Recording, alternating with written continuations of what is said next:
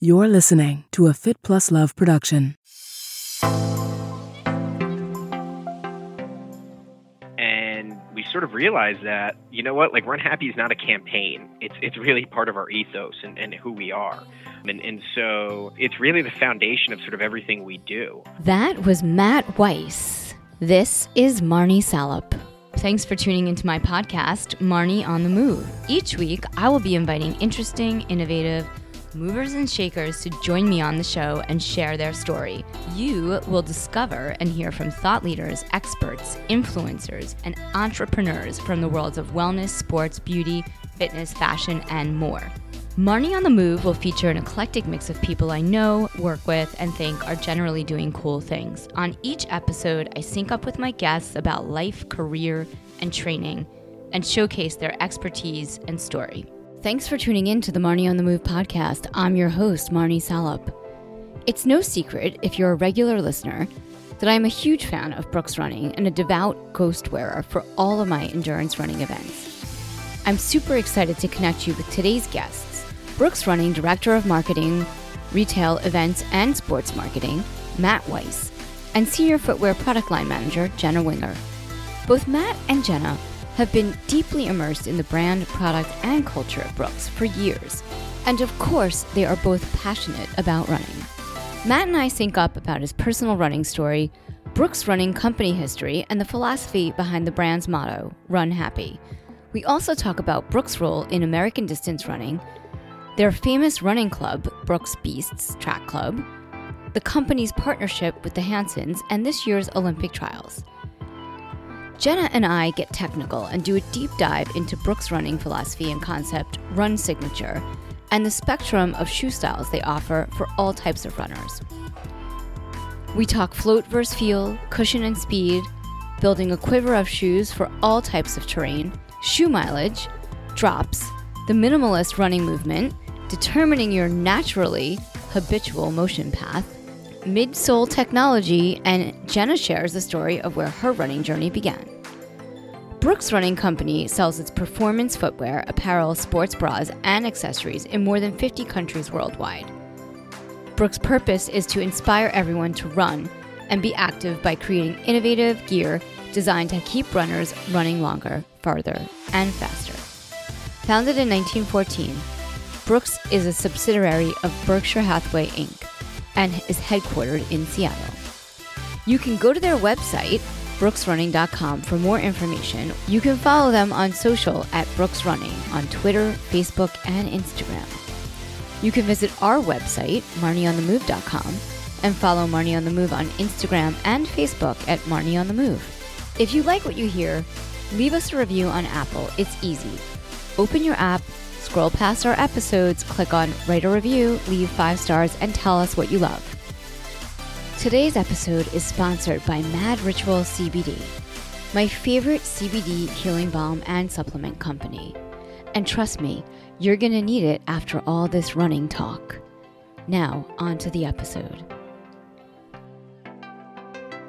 Thanks so much for hopping on a call with me today. I'm so excited to talk to you about my favorite running shoe brand, Brooks Running. So you're from New York originally? I grew up in Westchester, and went away to college, came back to New York. After college, I worked at Westchester Roadrunner, which is a great running store in White Plains, and then I started with Brooks as a tech rep in 2005. And at that point, we were really kind of small, up-and-coming run brand. We were probably a sixth or a seventh of the size that we are now. We really had maybe one good shoe. So the brand was just in a really different position back then. Yes. Running was much smaller. Like even race participation, the number of retail locations, everything was a little bit smaller back then. And, it's been just an incredible ride with the brand. I was a tech rep in New York for about 3 years and moved to Seattle. And then I worked on the sales side. So for about 6 years, I was a sales manager, first with the East Coast and then national sales manager with kind of a team working on the specialty retailers. And then I moved over to the marketing team about 3.5 years ago. And I've kind of been working on that side of the business ever since. So it's been a good ride. That's amazing. I mean, I know that everybody that works at Brooks has some kind of running story. What's your background in running? Yeah, I'm kind of like a classic running nerd, I guess, for lack of a better term. So that's really where it started, right? Running nerds. It was like that fringe hippie culture in the 70s. I ran in high school, and I just was like super into the sport. Like I couldn't, this was pre-internet days, so like I was devouring as much material as I could get. Like I'd read Track and Field News every month, all the publications. And I'll never forget, I got when I was 16 or when I was 15, my dad was like, you have to get a job. And it was either working for him or my hope was to work at the local running store. So I started working at the local running store, and I was probably there for a few months when a sales rep came in one day. And at that point, like I was like, oh, wow, this is a job. And that was kind of it. So from that point forward, it was really, for me, it was like, okay, I want to get in the industry. I want to work for a brand. Like, this is all I wanted to do. And so, maybe I should have aimed higher. Like, I should have aspired to be like president or something. And I could have set my sights on that. But no, I'm super happy. It's been a really good ride with Brooks. And yeah, I mean, it's an amazing industry to be a part of. You're making products and selling products that people love to use. Yes. And I think whenever I'm having a tough day at work or something's not going right, you go out and you watch people run, or, you go for a run yourself, and you just see that people, like, they really enjoy kind of the products you're making and what we stand for. And so for us, it's really fun to come to work every day and get to do what we do. And now Brooks has been around for over 100 years. What's the story of where it began and how has it evolved over the years? So Brooks was founded in 1914, which is kind of drummed in your head when you're a tech rep here, because you pretty much start every clinic with that. And when it was founded, you can imagine like the world was a very different place back then. They were really making shoes for people to wear, just so it started with kind of boots and things that you'd wear all the time. And it evolved into sports shoes over the years.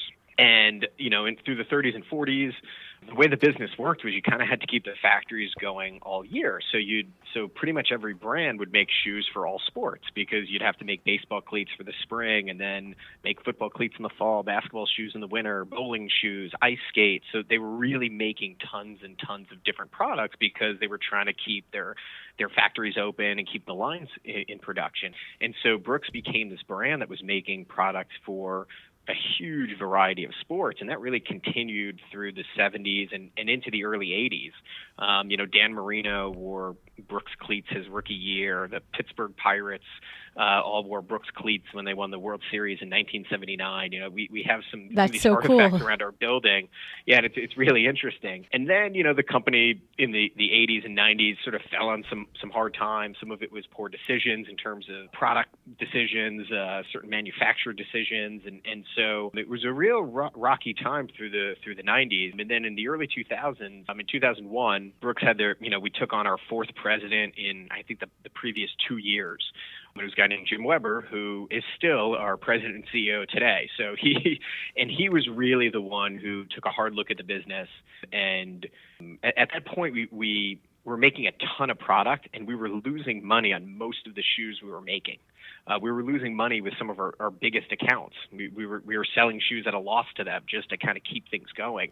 And Jim took a look at the business, and there were really two shoes at that point that were profitable for us, and they were motion control shoes. So it was the Addiction and the Beast, which are still shoes that are in our line today. Yeah. I mean, he really decided, we're going to focus on performance run. And his belief then is really still the belief we have as a brand now, that, performance categories are timeless. People are always going to seek performance product for end use in certain categories, and running is one of them. Runners are always going to be extremely discerning about product. They're always going to want product that's going to allow them to enjoy their run. It's going to be something that they're going to invest in. And so we really doubled down on performance run. We got rid of virtually the entire line. And so since 2001, that's been the focus of the brand, and it remains that way today. It's a performance run brand. We try to cover off as many categories as we think there are runners and experiences that runners want. So not every runner wants the same thing from a shoe. Right. I know you wear the Ghost, and the Ghost is a really different feel than the Levitate. Is a really different feel than the Launch. So we try to create these shoes really around the experience the runner wants, and then have product that delivers on that experience, so that no matter what you want, whatever your biomechanic needs are, we're going to have something that's going to resonate with you. I think what's great about Brooks Running, and what I've noticed, is that you guys don't really change the shoe over the years. And I know I'm going to be having another conversation later about this, but I do think that it's It's great that runners can trust that Brooks Running will have, if I've been running in Ghost for 10 years, right? And, maybe there's a design change or a little thing here or there, but for the most part, they're the same shoes I can depend on every time I go out for a run or for a race, and I know that they're going to work for me. Yeah, I mean, if we really, and I'm sure Jenna will speak to this, but, Yeah. Really for us, the driving force behind our product is Run Signature, which Yeah. is this philosophy that every kind of runner has their own unique way of running, and that there are these product experiences that sort of align to that. And really for us, it's not necessarily about making a shoe that does X, Y, and Z, but it's really about starting with the experience that the runner wants. So I want a soft, plush shoe that's going to keep me injury-free and help me forget about my run. I Right. just want to put on something soft and go out and run. Versus somebody who says, I want a really responsive, lightweight shoe that, I'm going to put on and I'm going to feel it because I want to feel the road on this run today. So for us, it's really about, let's start with the experience and let's design product off of that. And so you will see the Ghost evolve and change over time. Yes. But as long as we're honoring sort of that original promise around what the shoe is made for and the experience that it's made for, then it should be true to the runners who love it. Speaking of runners, you have a philosophy, run happy. That kind of speaks to what you just said, right? That you have a saying, run happy, the company that runs more often runs better. Where did that come from? Yeah, Run Happy, it was a campaign we ran, and then it went away, and then it was, as you have these campaigns that come and go, and after a few years of doing other things, it was just one of those things that we couldn't get away from Run Happy. Like our Yes. customers, our retailers, our runners kept saying they just loved Run Happy. And we sort of realized that, like Run Happy is not a campaign. It's really part of our ethos and who we are. And so it's really the foundation of sort of everything we do. And what I think is so beautiful about Run Happy is that it's really about the individual. We talked about your run in terms of Run Signature. It's going to be, like everyone runs a unique way. Well, your Run Happy is unique. For some people, it's training and competing and this really, serious, goal-oriented mindset. And for other people, it's, this is the 30 minutes of peace that I get every day that helps me maintain my sanity. For some people, it's, how they're maintain a healthy lifestyle, whatever it is, Run Happy isn't run easy. It's not run hard. It's really about sort of this internal personal joy. And so it's about that quest for whatever it is that makes you run happy. And we want our product to help make that easier. So if it's footwear, we want it to keep you running and delivering the experience you want. If it's apparel or run bras, we really wanted to sort of take the distractions away and just let you get out and run. It's a great mission and brand philosophy because I think even somebody who just finished the marathon for the first time, people always say, just be happy. And you're like, if my sneakers feel good and I feel good, then it's just up to me mentally to feel happy. And you guys have a lot of amazing athletes that you sponsor, which sort of began, Brooks played a big role in the American distance runner community in the 70s. Who were some of the first runners that you sponsored? And obviously right now, Des Linden is one of your big athletes, and Dana Herrick. Yeah, so in the 70s, we touched on it a little bit when talking about the history of the brand, but we were involved in a lot of sports back then, and so there was. There was a lot of runners over the years that Brooks sponsored. We sponsored Greg Meyer in the early 80s, and he won the Boston Marathon in 1983. And until Meb, he had been the last American to win on the male side it was about 30 years, give or take.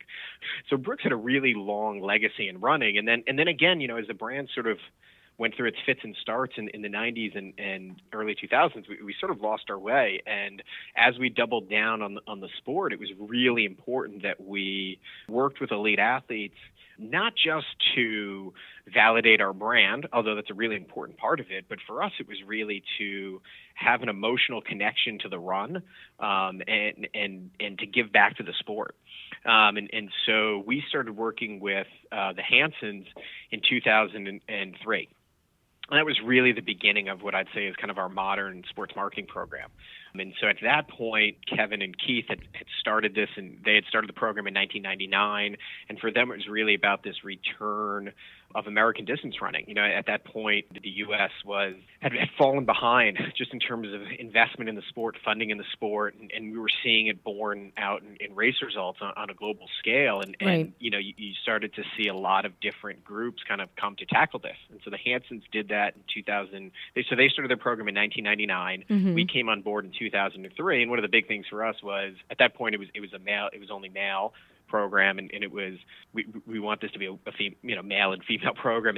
They wanted that as well. They just didn't have enough money. They were funding this all from their own pockets. And so we invested with them, and in 2004, the Hansons became a men's and women's program, which was an amazing program, and Kevin and Keith have been incredible partners since then. They've given an immense back to the sport through themselves and then obviously through their teams. And so this will be the 5th Olympic trials that will in February that we'll go to as a sponsor of the Hansons program, and we're super excited about that. They've got 10 athletes who have qualified so far for next year's trials. And over the years, they've had upwards of almost 20 qualifiers in the past before. So it's been an incredible partnership for us. And they obviously also own stores in Michigan. And so, they're a partner for us on that side as well. And so, for our brand, we have a really kind of in-depth relationship with the Hansons. And so in 2007, Brian Sell made the Olympic team running for them. He qualified in the Olympic trials in New York. And then Desi made the 2012 and 2016 Olympic team running for them. And then obviously she, famously won Boston last year, kind of in that epic, incredible day. And, she's just continues to be amazing in terms of her ability to show up at these world marathon majors, compete on the global scale, just understanding how to execute on race day like no one else. Marathons are really hard, and you get these incredibly challenging conditions that you can't necessarily plan for or prepare for, and the fields are obviously outstanding. And so, she's been an unbelievable athlete for us.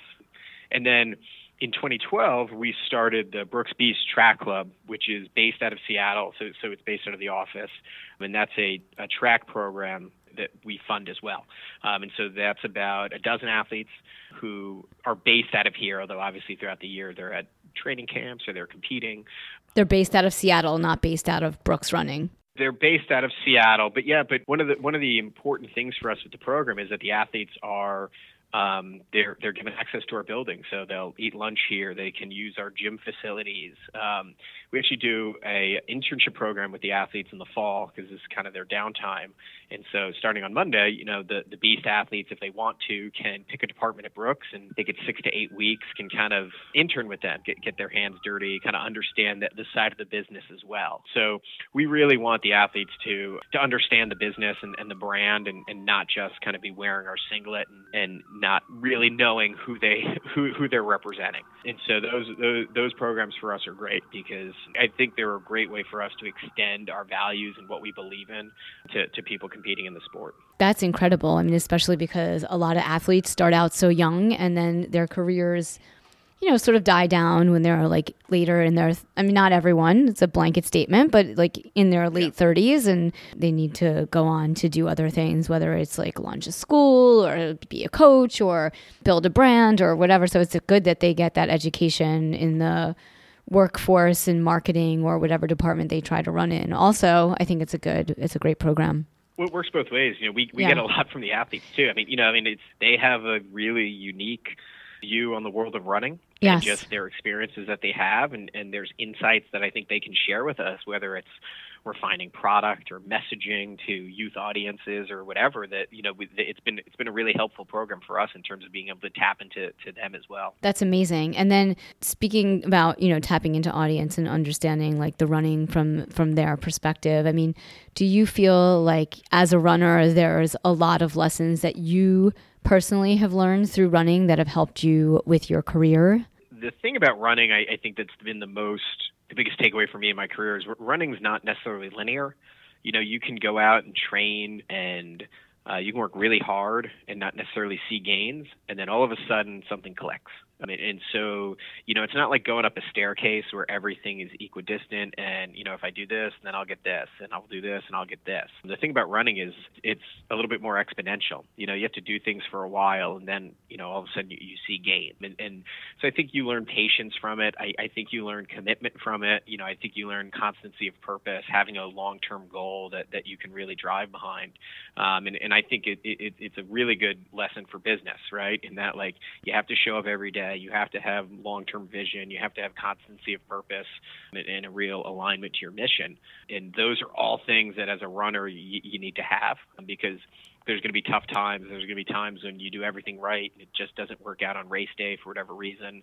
But if you're doing everything right over the long term, you're going to see benefits. I mean, and that's probably been the biggest takeaway I've had from applying to how I work. I feel the same way. I mean, I think with me running, it's like you set goals, you pick races, you try to achieve them. It doesn't happen overnight. Nothing is overnight. You don't just like wake up and win a race. There's a lot of work that goes into it, and training and hard work. I know you guys work with November Project and you are very involved with the Special Olympics. Are there any things that you might want to talk about related to November Project or Special Olympics? No. I mean, I think for us, running and sharing stories about the run and really sharing the inclusivity of the run is important for us. Running we think it's the most inclusive sport there is.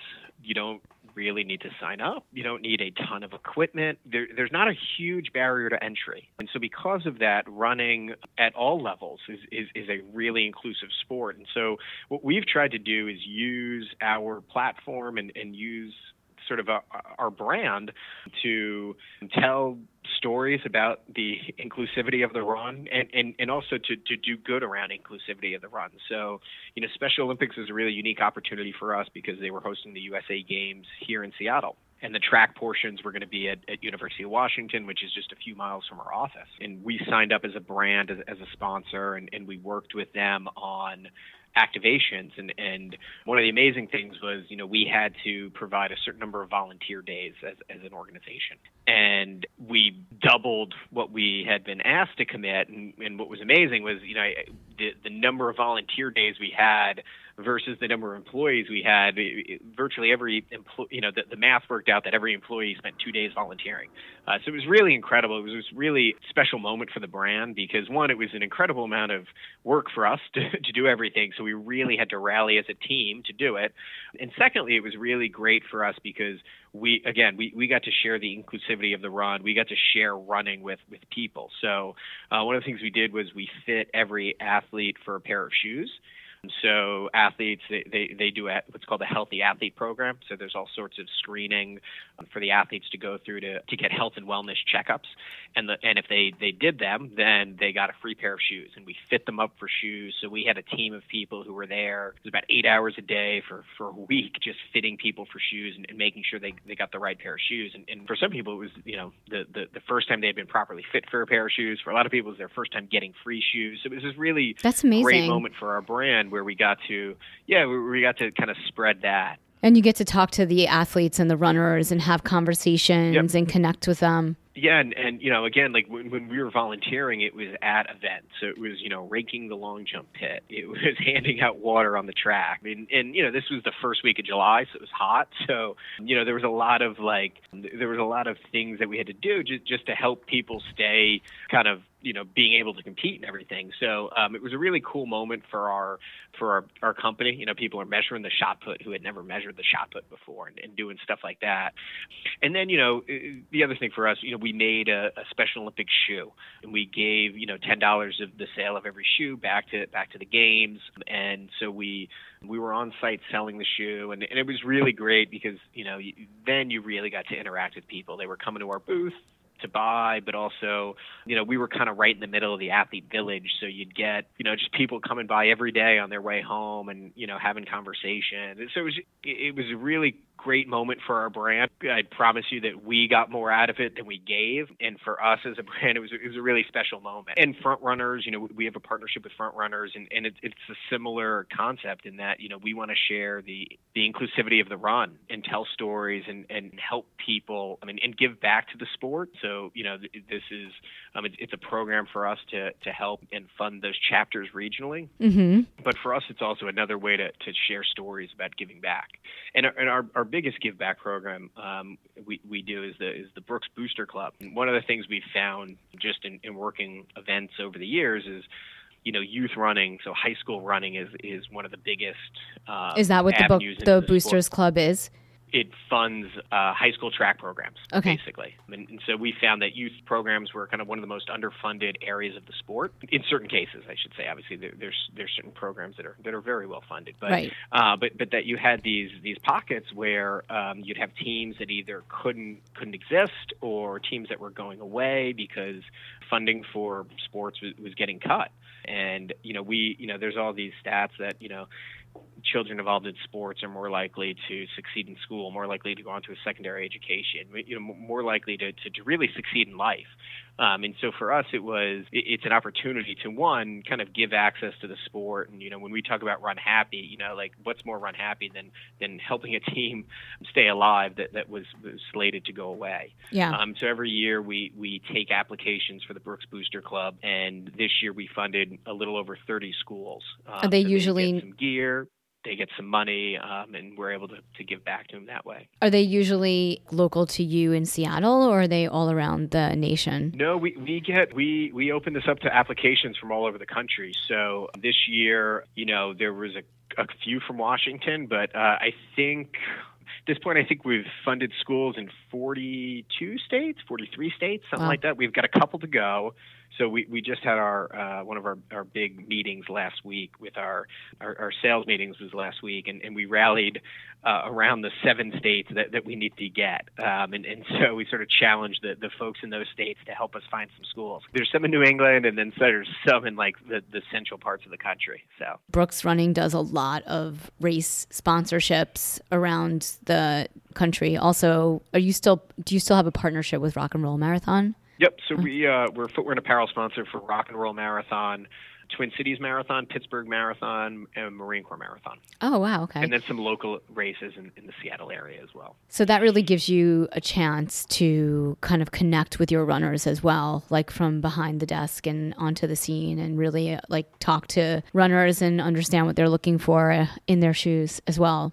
Oh, for sure. Those sponsorships are great because, one, like everyone there is a runner. Right. So there's lots of things we can do. You can take out an ad, and some people who see it are runners, but not everyone. But if you go to a race, pretty much everyone there is not just a runner, but they've committed to run. They've paid money to do a race. They've trained for months. The interactions we have there, we learn a ton from. And it's really, I would say, the heart and soul of our brand, right? The start line of a race is just sort of the foundation of the sport. And so for us, it's a great chance to go out and connect with runners, to create activations that we think runners will like, to help them get to know who we are and what Run Happy stands for, and to really engage and be reminded ourselves of what the sport is all about. Brooks Running is available at stores. Yeah. Yes, we're in the U.S. and Canada. We're really widely distributed. So yes, we're certainly in every state, and we're in about 2,500 doors nationally. When you add all that up, we've got a big business in Europe, and then big business in Australia and some other parts of the world, and then there's a lot of emerging running markets that we're really excited to go in and partner with and grow and introduce the brand to runners who are new to the sport and into markets that are new to the sport. So would that be China by any chance? China, India, parts of Southeast Asia. You're seeing running really start to grow in other parts of the world, and it's amazing because running is sort of running.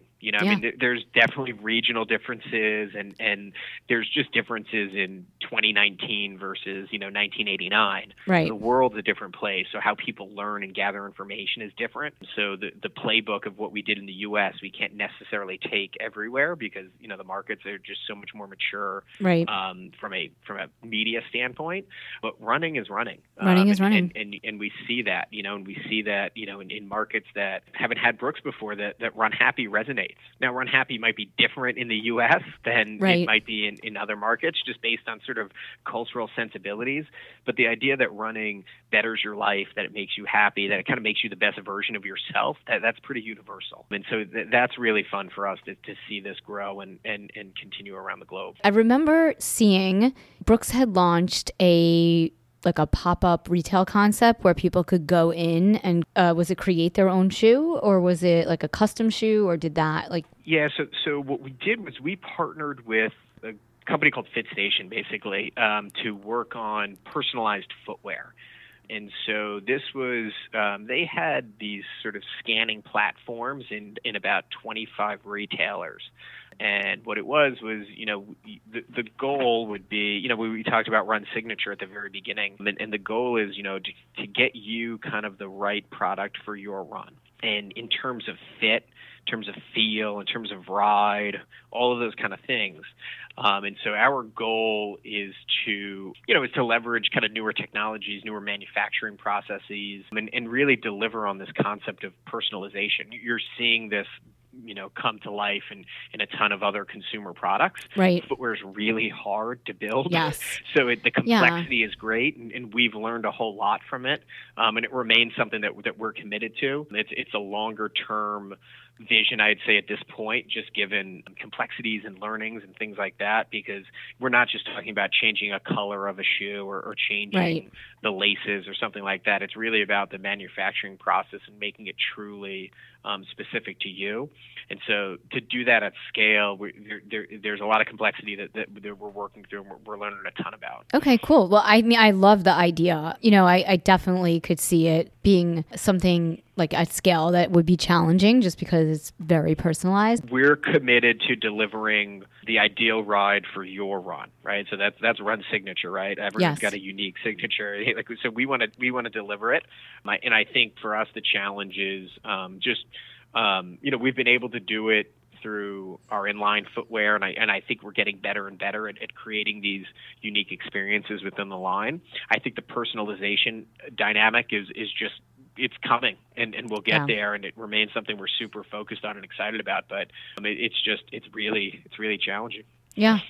Brooks Running is a very purpose-driven company, as we have heard from talking to you, especially over in this conversation, and you're very conscious of your social impact. And I know that's a big initiative now with brands and something that's in your DNA, I would say. What kind of initiatives do you have that you might be interested in talking about that we're sharing? Yeah, I mean, so there's kind of two buckets here, right? One is around the product and the manufacturing processes and being as, responsible to the planet, I guess, as we can be. And then I think the other is the brand and what we stand for. So kind of on the manufacturing side, I think we're constantly looking for ways to reduce waste, to build product more efficiently, to use either post-consumer recyclable materials.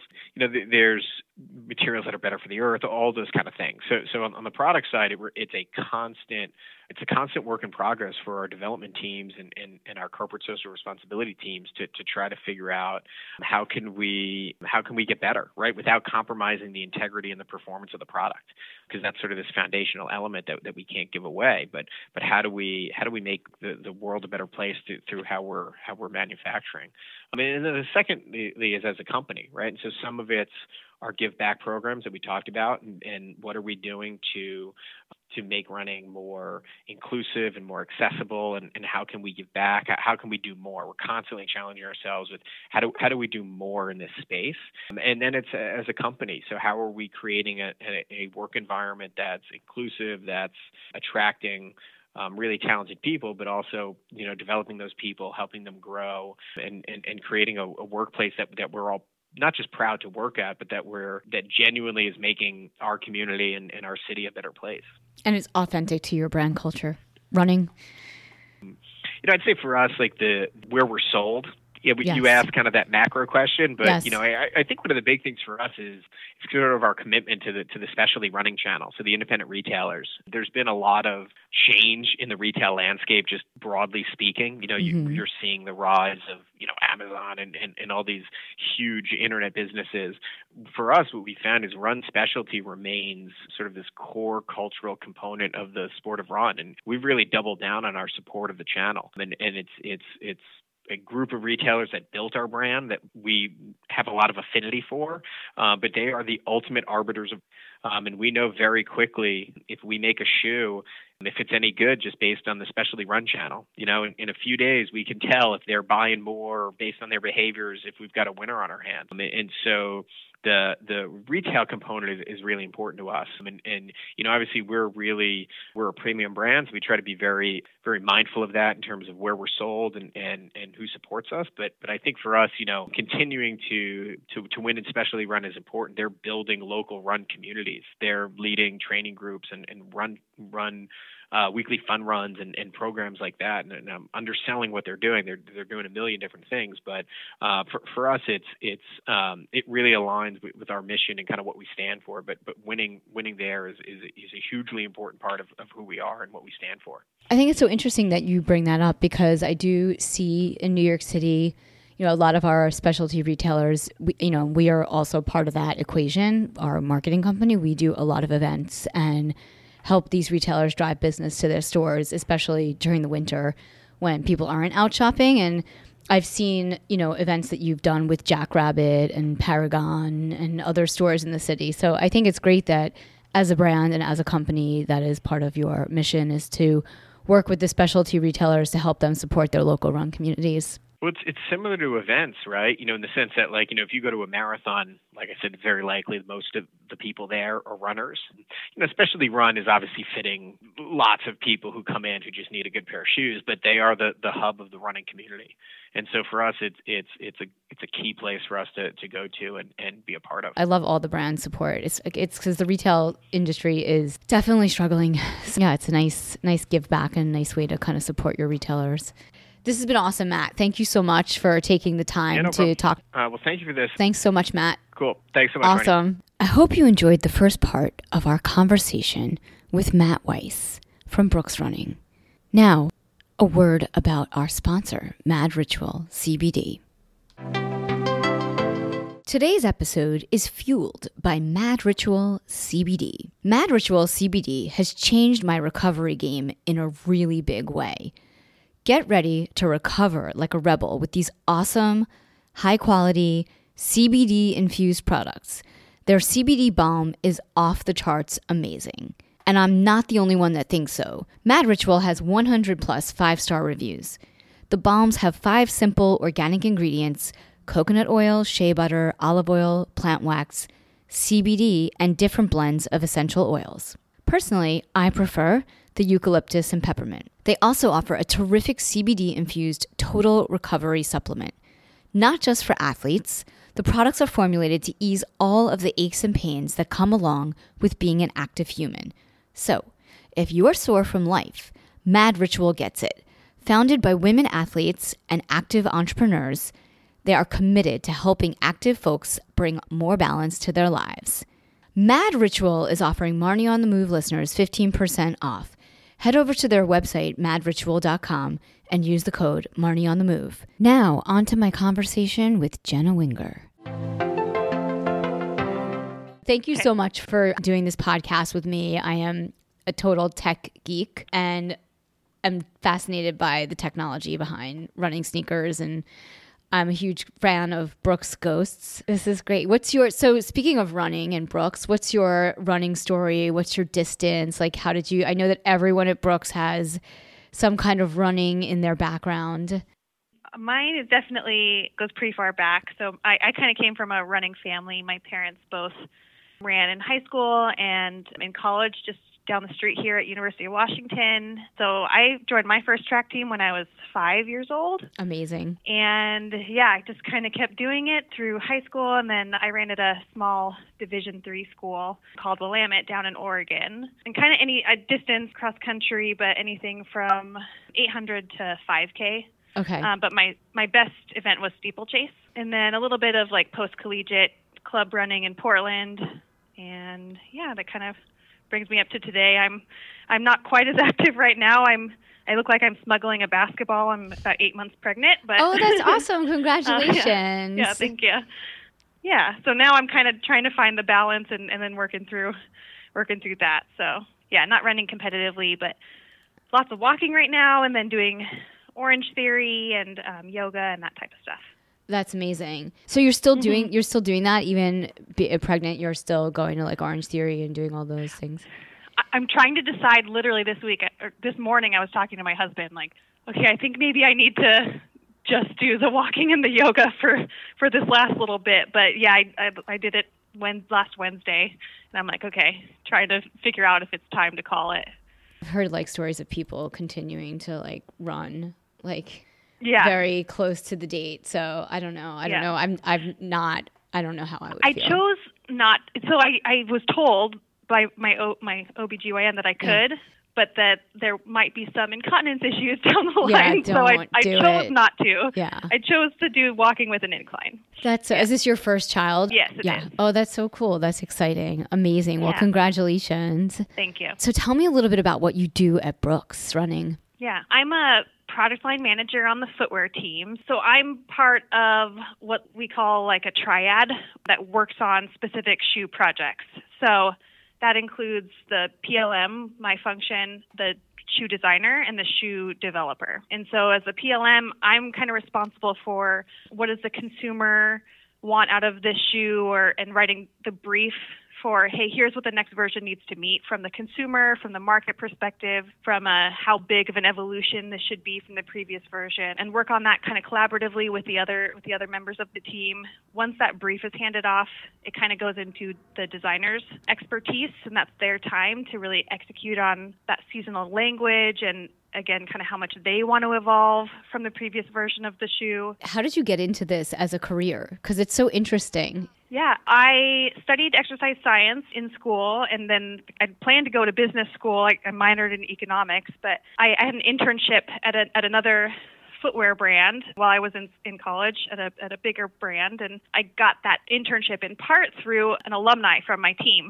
And she told me, okay, it sounds like your interests are either like product testing or PLM. And I didn't really know what PLM meant, so my internship was in product testing, but it kind of was the first time that put the bug in my ear of like, oh, like maybe there's something there in my strength. So that was in like 2007. So then after college was 2008, pretty rough time to graduate from the job market perspective. I'd been working in the training room. I kind of did a similar path for a couple of years of working with sports medicine clinic, and then worked for a startup running apparel company for a couple of years. And then from there, I went back to working at a specialty retail running shop. It was a Fleet Feet. Actually, it was Fleet Feet in Tacoma, Washington. So I worked there. I helped open that store and managed it for about a year when an associate position came up as a PLM at Brooks.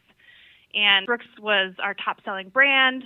I could see like how much of a difference it made when it was so easy to fit people into Brooks shoes. And I was like, okay, well, they're doing something right in how they're building stuff. So when they had that kind of associate entry-level role, I was like, okay, this is my one shot. I gotta go all in for it. And I was fortunate, and I got that role, and that was in 2013, I think. Oh, that's cool. So you've also been at Brooks for quite a long time. That's really great. There's definitely, it sounds like something really awesome about the company that people are there for a long time. Yeah, good company culture. For sure. It must be the for running. Sure.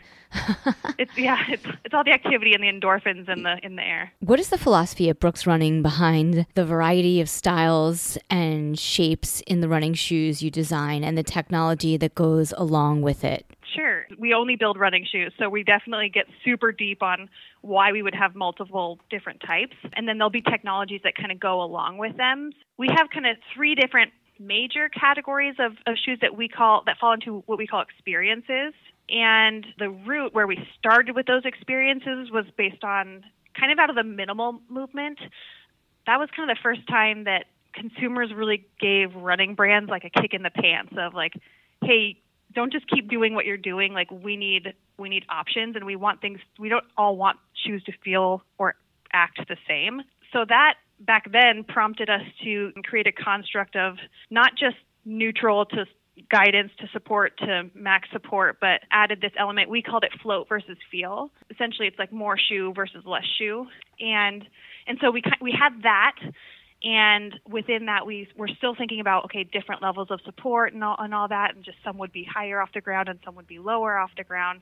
But we realized that we could add kind of this, let's take support out of it for a second.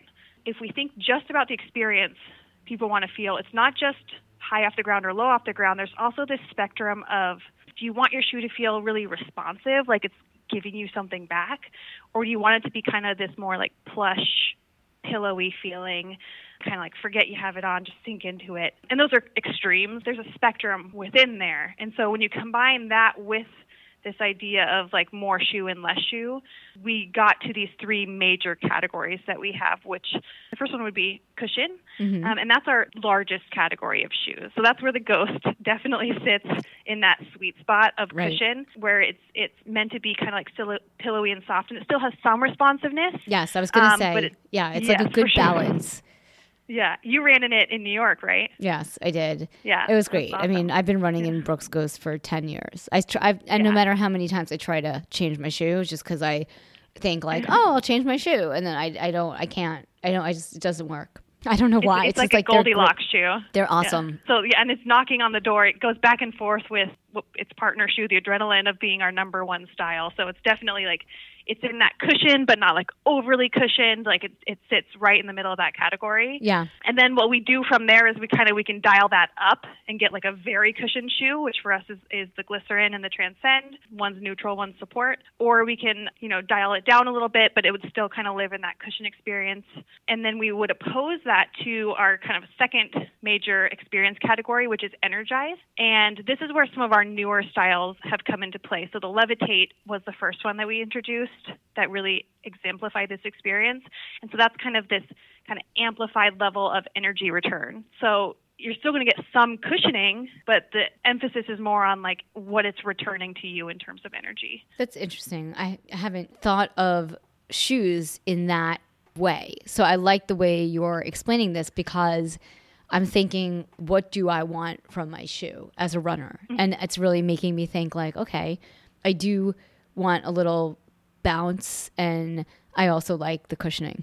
Yeah, and it's funny because you can dial those up and down in completely different ways. And yes. And even we're so consumer driven here, but so even though like we're trying to hit like a very specific consumer mark for like, let's say the Ghost, you can have some people put that shoe on, and even though we're saying, okay, it's like pretty cushioned and like with that little bit of responsiveness, like that just right amount, somebody might put it on and be like, oh, this is the most responsive shoe ever.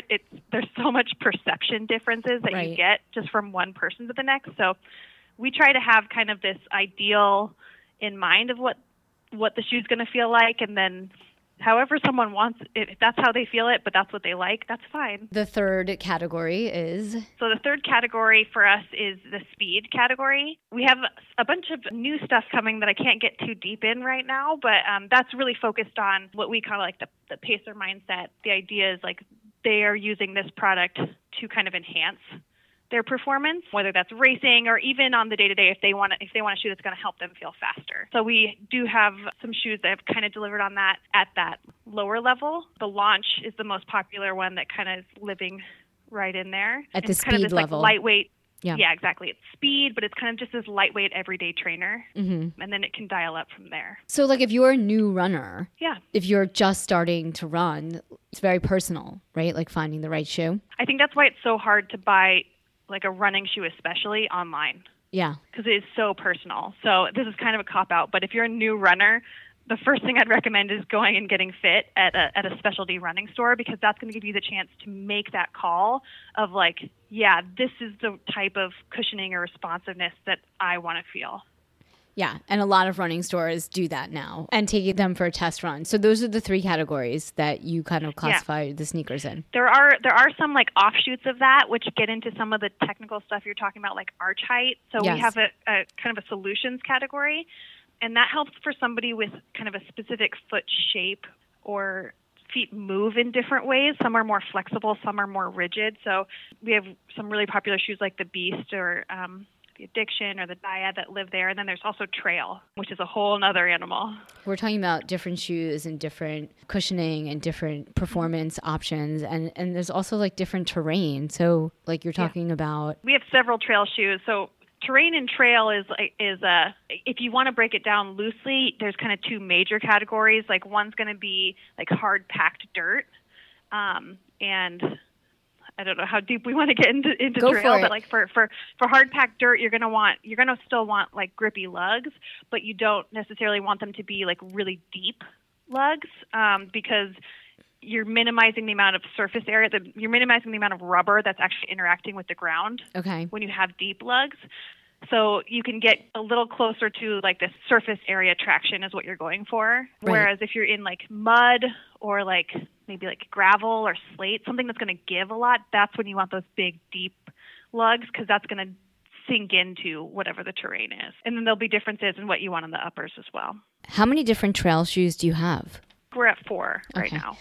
Brooks Running designs shoes for all terrains and every type of runner. I have a collection of running shoes that I am always switching in and out of my training. I use one shoe for the track, another for distance, another for the treadmill.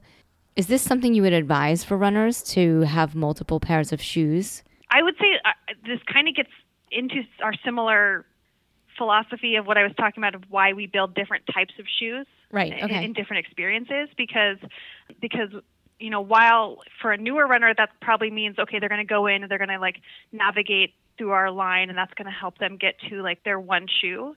It's kind of like a bullseye shoe. As you get into doing, you know, more different types of running, you're going to want more of called a quiver of shoes. So shoes that are kind of more specific to whatever that use case and whatever you want to feel like in that situation. So like when you're going on the track, you might want to like engage with that surface a bit more, and you don't need as much cushioning because you're not going to be out there as long. You're not going to be pounding and getting that wear and tear on your body. And so the way we have our line architecture set up is such that it can change based on what you're doing that day. Right.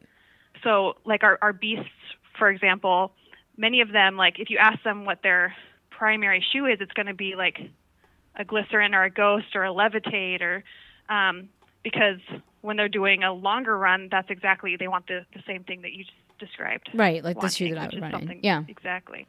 But they're not going to wear that for their track workouts because they want to feel fast and engaged, and they might pick something from our speed category for a workout or something like that. Right. So, and that's a lot of what I do is I switch them out. Is it good for your feet to do that, do you think, to switch out your shoes for different terrain? I think generally it's considered pretty good to be just changing shoes in general. Yeah. I mean, it's kind of like that idea of full body fitness. Like if you're only doing one activity, you're only going to develop the muscles for that one activity. Right. So if you try to do something different, then you're going to have a hard time. There's going to be a learning curve. So I think even in just changing your shoes out, even if that's 4 different activities, that's going to help you to be stronger overall. So do you ever do any product recommendations? Like say I wear Ghost for distance, then you would say, oh, you're a Ghost distance runner, so for a sprint, you should wear this shoe. Like, do you ever sell them in groups, like as part of marketing to like get like crazy runners like me to buy 4 pairs of shoes at one time? We might say like if you tried this before and you wanted to try something a little different.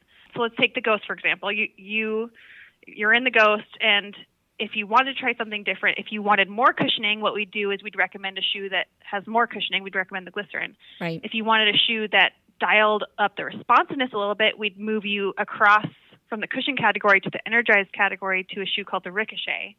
And it's not like you should buy all of these. It's like, hey, if you want to try something new, here's how you might navigate from a shoe like the Ghost. Speaking of switching up shoes, how many miles are you supposed to have on your shoes before you turn them in or put them out to pasture? Yeah. We put a pretty broad range on it. We usually say like 300 to 500 miles. The reason we do that is some people are really hard on their shoes, and some people weigh 90 pounds. And right. There is going to be a wide range in how long a shoe is going to last.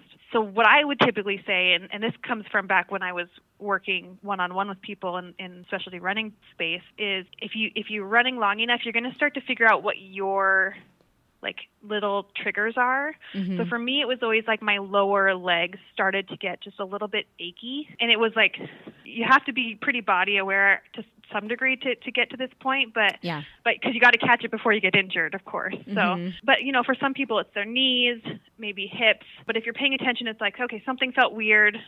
I'm going to see if it happens again after the next run, maybe. And if it does, maybe it's time to think about swapping in for your next pair. Yeah. Are there telltale signs, like when you look at your shoes, like what to look for? It's tough to go that literal with it unless it's usually if you can see, like if the rubber's worn through or something like that, you've probably gone too far. Yeah. And you can see on the bottom of your shoes, like I can see why I sometimes get plantar fasciitis. I can see where it's happening. Yeah. Which is, you can definitely see wear patterns in rubber. Even if it hasn't worn down to the midsole, you can see like, okay, usually it's going to wear out in the lateral, the outside heel first. And then you'll probably see it on the medial, the inside kind of forefoot. That's where you're toeing off from that big toe. So you're going to see kind of like some scuffing in there, and you can see how your foot kind of moves just by where that wear pattern is in the rubber. Yeah, that's really like a good thing to look at. Talk to me about drops, because I've always, like, everybody talks about this, but I don't really totally understand it, and I'm just curious about like what does it mean, the drops on your sneakers, and like what kind of drops did you have? Does that factor also back into the cushioning and the performance, or is that totally different? It's definitely related. Okay. So drop is the difference between the midsole is the part of the shoe that's giving you the cushioning. The outsole is the rubber part, essentially. When you combine those two, the drop comes from the measurement of the tallest point in the heel, and that comes from literally, like, you have to cut the shoe in half to get this measurement. So it's not like you can't like take it from the side. You'd have to cut it in half to get it. So it's the tallest point in the heel,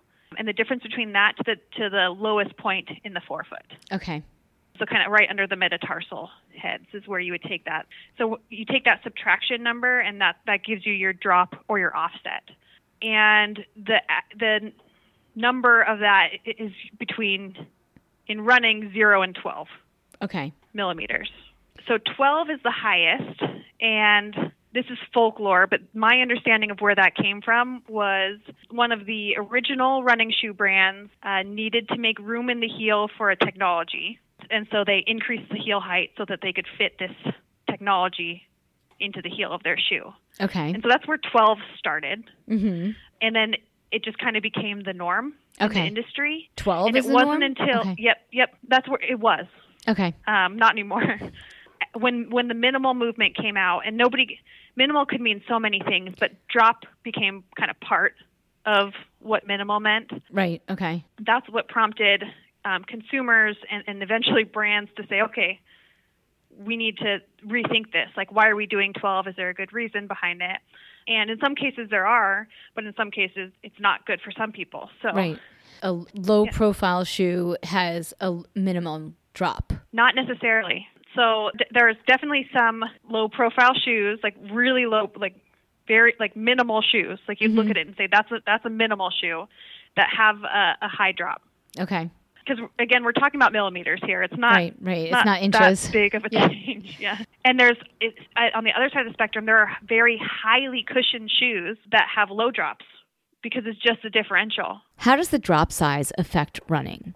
For drops specifically, the idea is if you use a lower drop, you're closer to what your foot would be if you were barefoot. Okay, if you're on the ground, if you were barefoot and you're standing on the ground, there's no difference between your heel and your forefoot height. The ground is the ground. If you wanted to be landing in a position that was more similar to you barefoot, irrespective of the amount of cushioning you have under your foot, you would go closer to 0. But the thing the cost of that is you're actually putting potentially more strain on your Achilles. Right. Okay. And so that's why, especially if you were to go to a very low drop from a high drop, the recommendation is to kind of like ease into it.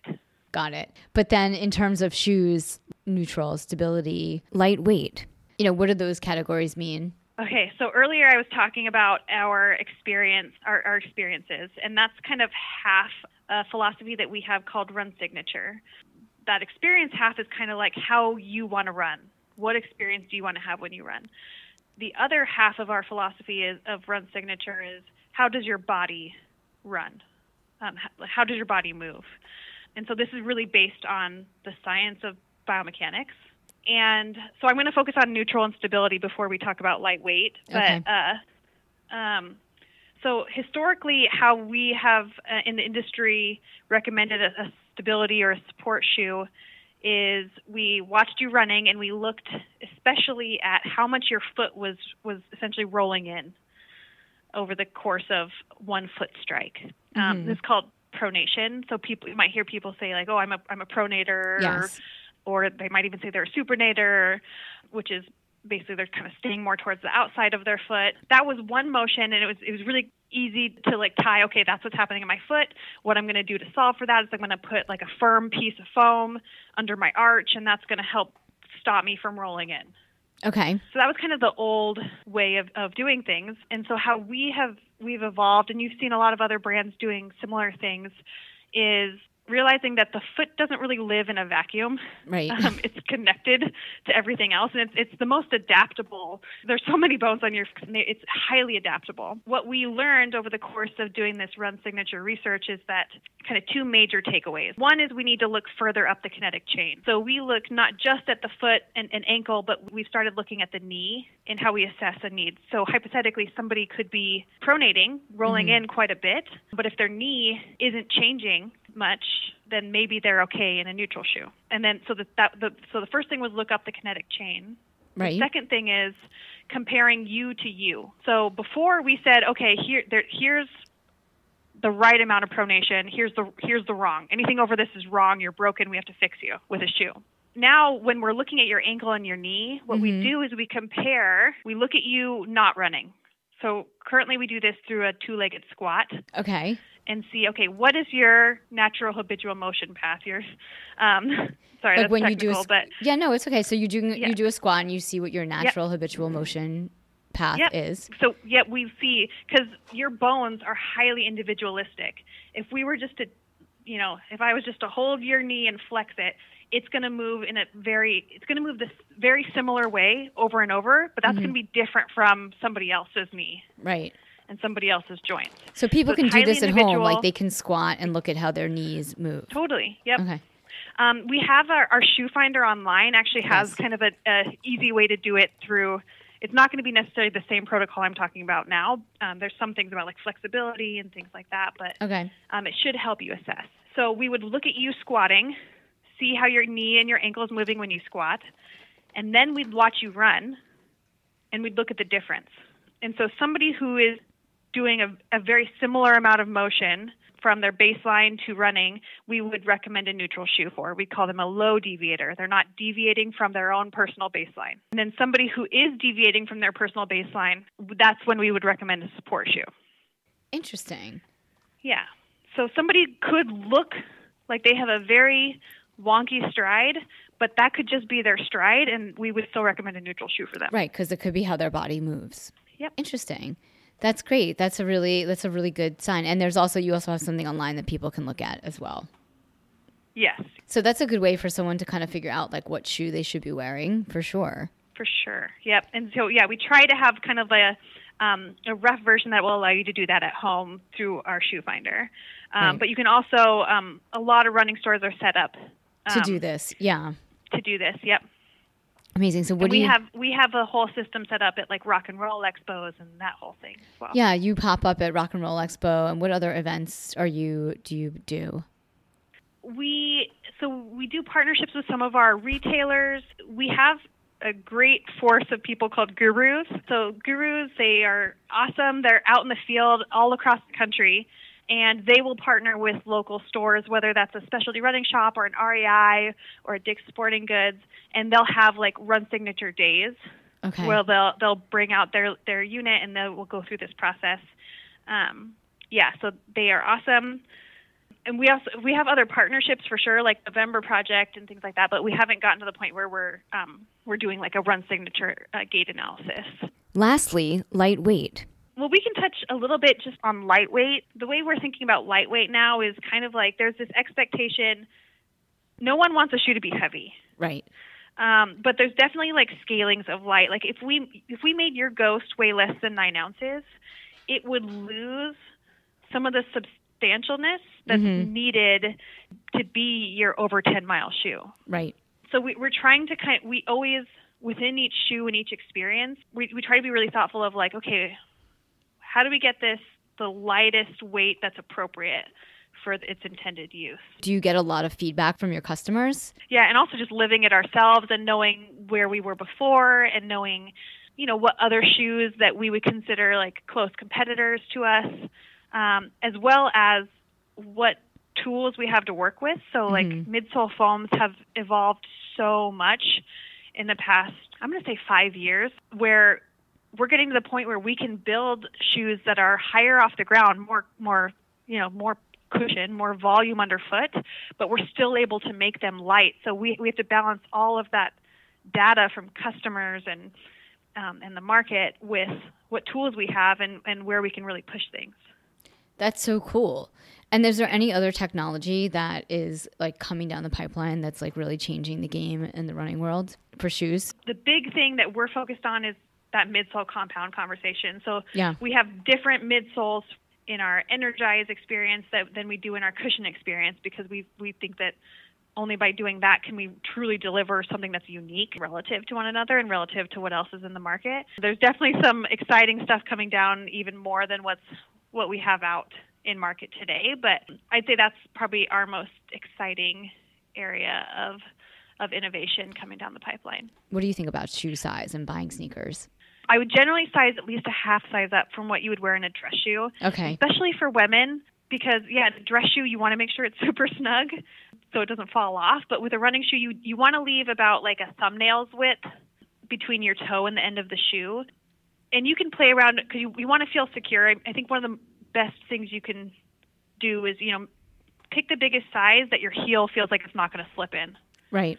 And then the longer you're going to run, the more important that room is in the forefoot. I think that I made that mistake and have been making that mistake and did not realize it until someone said something to me recently.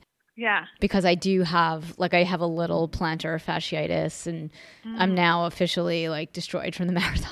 But oh, my gosh. It's all good. I'll be fine in a couple days. Yeah. So, but I got the Ghosts in a half size bigger. I haven't worn them yet, but I got them. I'm going to test it out because I think it might be a game changer for me for running. Yeah. Because I run a lot, long distance. Yeah. Yeah, well, so the longer any individual run, the more your feet are going to swell and splay too. So You need to not just have the room that you need at the beginning, but again to last you the length of the run. Awesome. Is it important to take your sneakers for a test run and try them out? Yeah, I would say this gets a little bit into some of the stuff we talked about earlier, which is, so one is, okay, how is it going to fit? And not just how is it going to fit when I try it on, but how is it going to fit, after moving a little bit in it. Right. But also, what is it going to feel like underfoot? And maybe even on, different types of surfaces if you can. Some stores have a treadmill there, or even will let you, take it out around the block. And that'll at least give you a little taste test of, how it might feel in different scenarios that you might use that shoe in. Mm-hmm. And that's the whole benefit of going to try a shoe on versus buying it online, right? Is that you get that chance to try on multiple things and try that out. And then as far as before a race, especially before a marathon, you do not. You definitely need to be running at least a long distance run in that shoe before a marathon. And I would say that has more to do with the fit than anything else, because that is not the time when you want to be getting a blister or a hot spot or anything that's going to take away from that day. Yeah, I wore my shoes that I ran in for the race. I wore them on a couple of long runs before. So they didn't have a lot of mileage, but I broke them in to the point where I knew that I could run in them. I would recommend that for anyone. Yeah. I mean, I did other rookie moves on race day, but that was not one of them. Yeah. Was this your first marathon? Yeah, it was my first marathon. Oh my gosh, congratulations. Thank you. Yeah. Just, it was intense. It was hard. It was a lot of fun. Yes, it was a very long time. Yeah. I usually do 70.3 Ironman races. Oh, so by the time I'm on the run, my body is beaten into submission, and I can totally cruise through the run without any real problems. Yeah. But like Yeah. running from the beginning is really different. Like it was, but New York City is awesome. You know, I don't know if you've Yeah. ever come up for the race. I haven't actually. Yeah, it's But it it's seems magical. like the energy is just so great. How often do you get that great a sense of community? I know the running community in New York City is awesome. Well, thank you so much. This has been great. Yep. Thanks. Thanks, Marnie. Thanks again for tuning in to Marnie on the Move. If you like what you hear, leave us a 5-star review in Apple Podcasts. Follow us on social at Marnie on the Move for Facebook and Instagram, and Marnie Salop on Twitter. Head over to our website, marnieonthemove.com, for more info on this episode, links in the show notes, and of course, sign up for our quarterly newsletter, The Download, to get updates, deals, giveaways, and information on future events. I want to hear from you. Email me, marnieonthemove1@gmail.com, and let me know what you're enjoying, what you want to hear more of. If you have questions for our guests, just reach out.